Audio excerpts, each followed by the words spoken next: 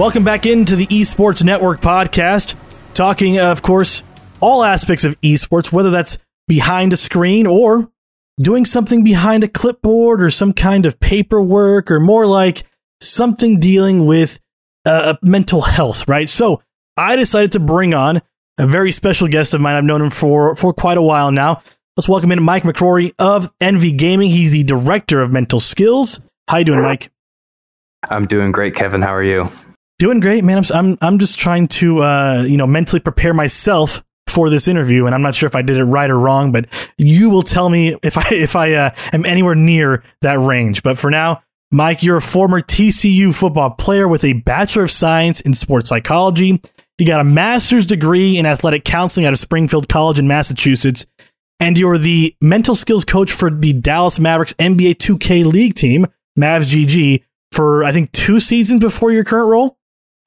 Yes, that's correct. I was there for the inaugural season as well as the second season of the NBA 2K League. And so I met you during that second season, and I was just absolutely enamored with anything you had to say. I was like, this is absolutely insane that a 2K League team would just bring on a mental skills coach, and you were just all for it. You didn't even blink like an eye when I said, isn't this crazy? And you're like, yeah, but I love it. I think I saw the interview somewhere. I'll pull it up somewhere, but it's insane. Yeah, no, that was, a really cool opportunity for me to get to talk about what I do on a platform. And of course, like who wouldn't want to find themselves in an opportunity like this? I'm always grateful that the Mavericks have been very forward thinking. DK, Don Kalkstein, he's been with the Mavs for an extremely long time. He was the first full-time mental skills coach hired in the NBA. So that just gives you an idea of, again, how the Mavericks have always been on the forefront of providing their players the resources they need to be successful.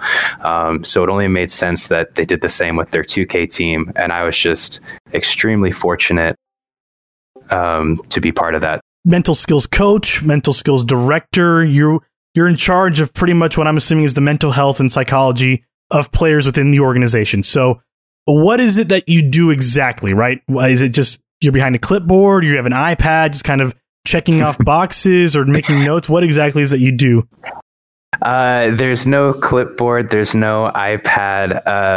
I think that would make me look probably too much like a shrink, which is really one of the last things I'd hope to do, despite the ponytail and the big glasses.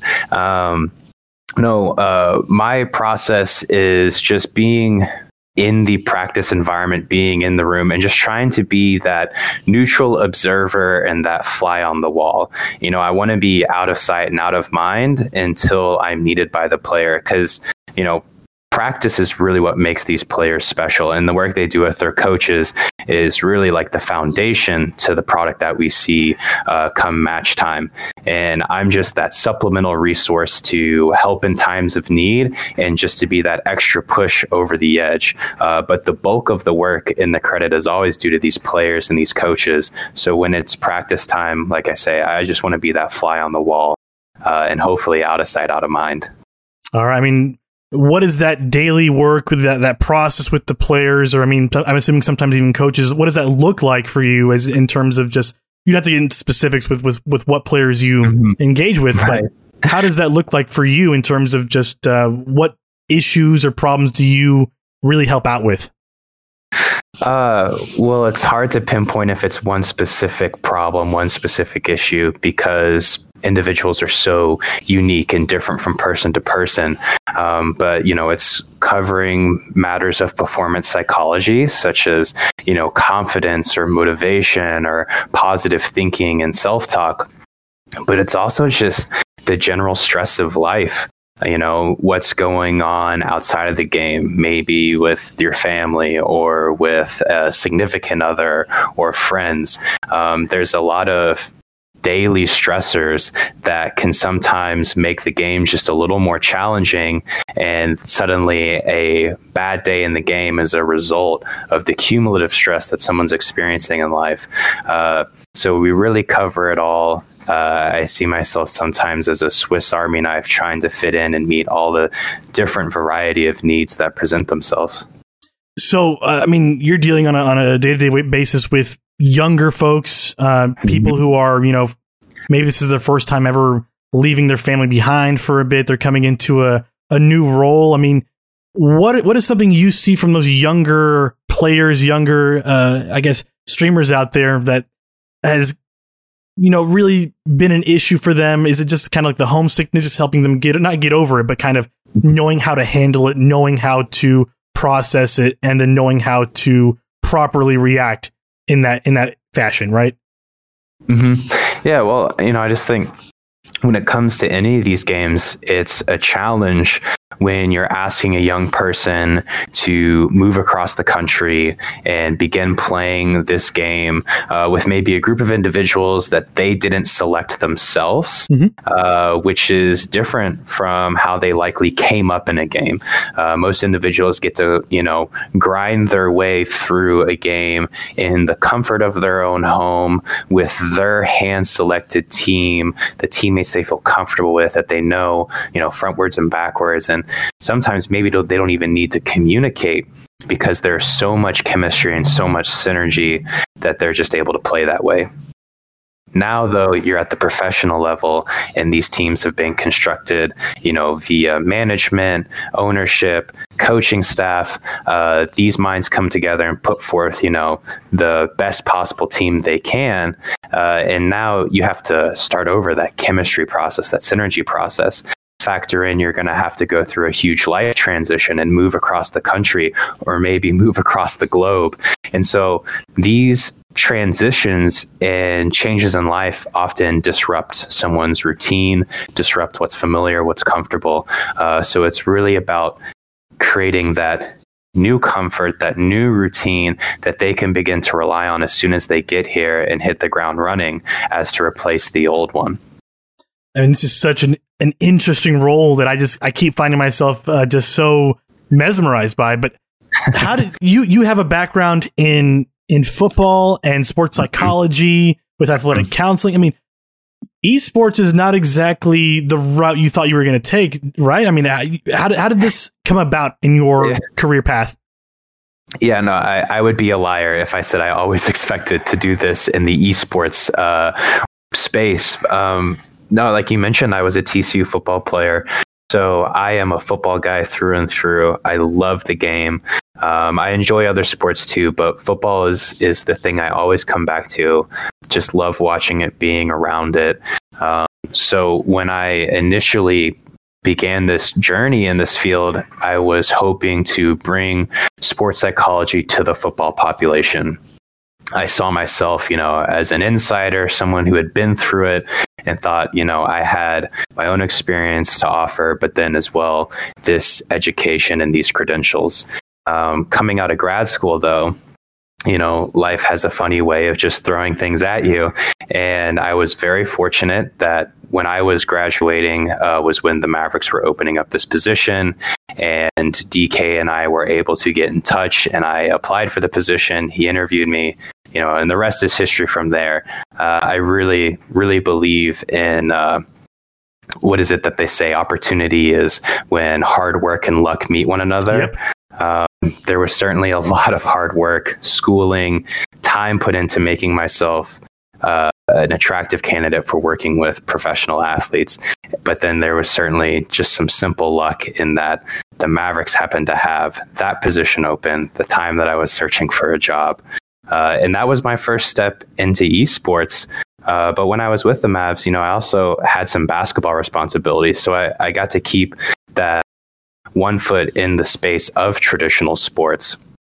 But getting the opportunity to go all in on esports here at Envy is something I really couldn't pass up on, just because this scene is still emerging and still growing. And I really am excited about being part of that growth process where the household names, the legacies of traditional sports, I feel like those stories have already been written. We already know the New York Yankees of baseball, the Dallas Cowboys of football.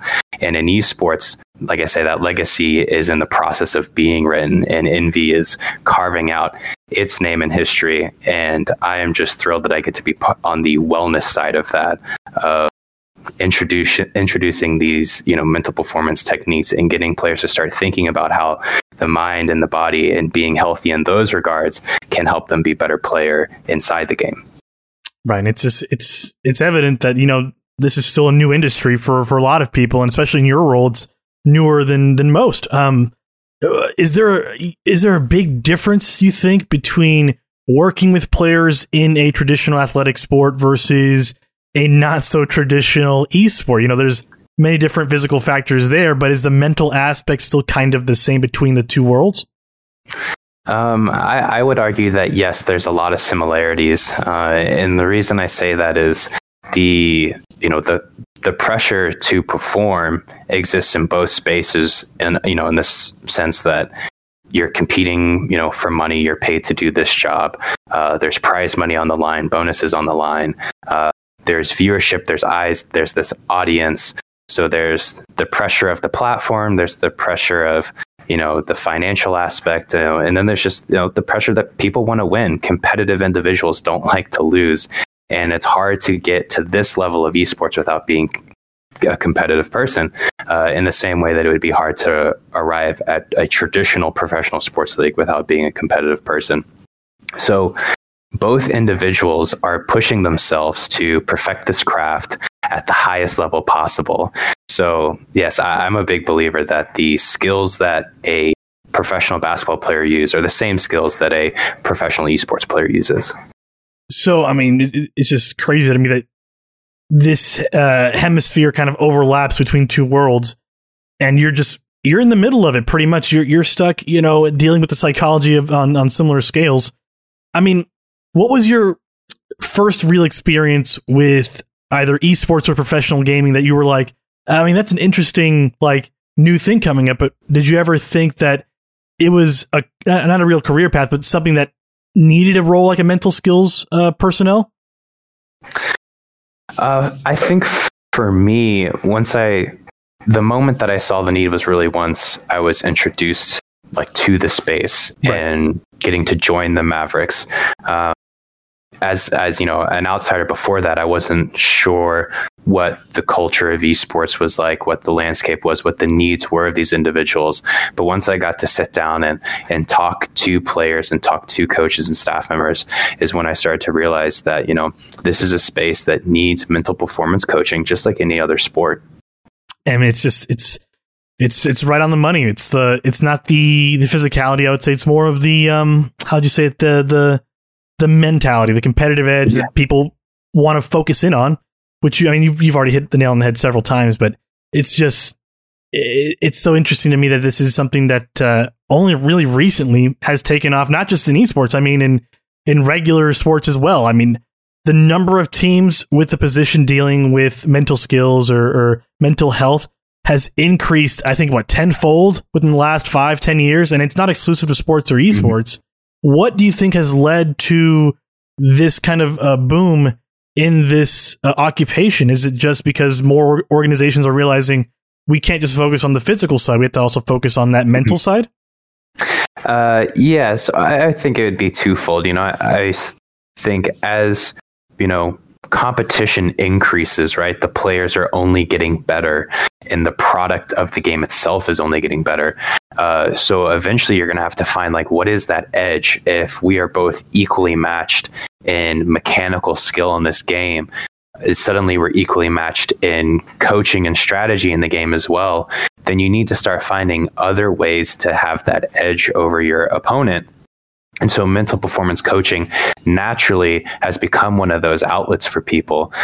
Factor that in with there is greater visibility to these needs when professional athletes, are brave enough to stand up and say, hey, I had a problem of this nature and I reached out to someone and together we collaborated, we tackled it, and I feel so much better. And now I'm able to play without this concern anymore. So testimonies of players like Kevin Love have done a great deal to give greater exposure to this resource and its need at this level. I'm so glad you brought up Kevin Love. I was about to ask you about just that kind of aspect of coming out publicly, because a lot of the times, a lot of these problems, these issues are kind of either not resolved, I would say, but kind of figured out behind closed doors, away from prying eyes, away from even members of their own organization. And so this kind of just transitions into a question that I've always had about this. It's how much does like public perception help out with people kind of coming forth with these problems, with these issues, recognizing that they have not a mental problem, just like a mental setback, something that they think is holding them back from either performing to their best, or is it just how do you say it? Is it just that kind of public perception that holds people back from coming forward with that? Well, I think for like a long time, there's unfortunately just been a stigma around mental health. And, the sad thing about that is historically, some people who sought out mental health services or mental performance coaching in the sporting world were then seen as people who were weaker than their peers. This was a weakness that they had to go fix. This was, the equivalent to some type of injury that they had acquired over time. Now they got to go fix it. And I think that that lens of looking at the situation is kind of what painted it in such a bad light. And the way that I've always preferred to discuss mental performance coaching with individuals is this isn't about being sick. This isn't about being weak. And this isn't about you having a problem. This is about building strengths, that you have arrived at this level because of the strengths that you already have. And because of your desire to be your best and compete at this level and be successful, you are now going to seek out more strengths that can continue to build upon this foundation you have and make you into a better player than what you currently are. And I think that strength-focused lens is a better way to paint to describe the way that this industry works, whereas historically, I think it's been very weakness focused, and that sort of kind of shames people and creates a barrier of entry for someone seeking help. So would you say it's kind of like it's to kind of digest it easier for an athlete or for a player? It's more like it's a workout for you mentally. It's not just like you work out your muscles physically, but you also have to focus on that mentality as well. Yeah. One of my favorite analogies to say is, hey, I'm just like a strength and conditioning coach, but for your mind. Wow. And if we're going to sit here and break down performance in game, I'll ask you the question, what percentage of an Overwatch game do you believe is based upon someone's mental performance? Oof. I mean, me personally, I'm probably like what I guess like 60, 70%, right? It's all mental. I agree. It's a significant portion, and even if it was as small as 30%, or 33, let's call it a third. That small portion still would play a major outcome in the end of a match. And so, if this much of the game is dependent upon your mental, then why aren't you training it? If 60 to 80% of a match is dependent upon your mental performance, why do we spend 100% of our time scrimming and watching VODs? You should be dedicating time to training the mental performance side of esports because of the factor it plays. We should be dedicating resources to each area as it pertains to your success. I mean, in all aspects, like health, mental health, physical health. And just, that seems like such a good mentality to have moving forward into the, I guess, this new age of esports, where players are seen as less like, friends and gamers, and more kind of like small investments, I would say, for an organization. So this is kind of like protecting your investment in a kind of impersonal way, but having a face to it as well is something that it's just, it's a curiosity for me to kind of wrap my head around. But I mean, besides Overwatch, right? Let's say I know Envy has signed, chess players before, and so for that, there's no real difference there either, right? It's all about either strategery and mental, like a mental edge you have over the opponent's side. There's not really much of a difference there, right? I mean, no. There's a performance in everything we do. Chess is a performance. cutting hair is a performance, interviewing is a performance. All of these things in life certainly take some mental capacity in order for you to do it to the best of your capabilities. So interviewing is performance. So can I get you down at my house really quick, and we can just like run over some quick routines that'll like cut down my performance anxiety? Yeah, absolutely. Yeah. We can do a little breathing and progressive muscle relaxation. Oh my goodness. That sounds like heaven on earth. I'll tell you that right now. Nothing better than a man in a ponytail telling you how to breathe. I love it. So where do we go from here, right? How do more people get involved if this is a career path they'd like to go down, right? Like, you didn't expect to come into the esports scene at all coming out of Massachusetts or out of TCU. But this is something that kind of popped up for you, an opportunity that arrived, and you said, yeah. So how do we make it more of like a job listing on Indeed or something, right? Right. Well, there's certainly responsibility at the organizational level that, we have Envy, who thankfully is modeling the way, and they're setting a standard for what type of resources you need to allocate to run successful teams. And so, as our teams continue to find success, hopefully other organizations look to our model and say, okay, we need X, Y, and Z. We need these individuals put in place to make sure that our teams have a chance to compete as well. So in that regard, it's important that organizations, again, are allocating the resources and making these jobs available in the first place. But on the practitioner side, as the individual, my recommendation, the standards set forth by the Association of Applied Sports Psychology, is going through a master's level course in psychology, counseling, sports psychology, kinesiology, that these are the disciplines related to the field, and having at least that graduate master's level degree gives you the opportunity to get the education, the supervision hours, the applied field work, so that when you leave with your master's degree, you are prepared to work with teams, but also you meet a certain level of competency so that you're providing good work, because there needs to be a standard, right? And an certain expectation of the quality of work that you're getting out of these individuals. I mean, these same standards are put in place for lawyers and for doctors, for personal trainers, athletic trainers. It exists in all these other disciplines. So the same exists in sports psychology. And it's important that, as a practitioner, you're seeking out the education and the applied field work and supervision opportunities to prepare yourself for when organizations make these opportunities available. And let me just say this as a bit of an advisory, somebody with like 3 friends who decided to go into doctorates and master's programs. This is not an easy and oftentimes not a fun thing to go through. And so it's a hard path you choose once you go down that route. But I think you would agree that it's absolutely fulfilling.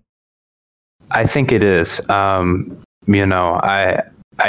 taken a personal approach, and when I talk to young people in the field, I often say that, this isn't a career, an industry you should be picking for the paycheck. And really, I don't think you should be picking any job strictly because of the paycheck. If that's what's guiding your decision, I would ask someone to maybe reevaluate the other values that make things important. So starting out, you may have to, like I said, you need to go through grad school, which certainly is a cost and in terms of time and money. But understanding when you come out, there may not be a ton of opportunities lined up. So early on, the most important thing you can do is just get reps.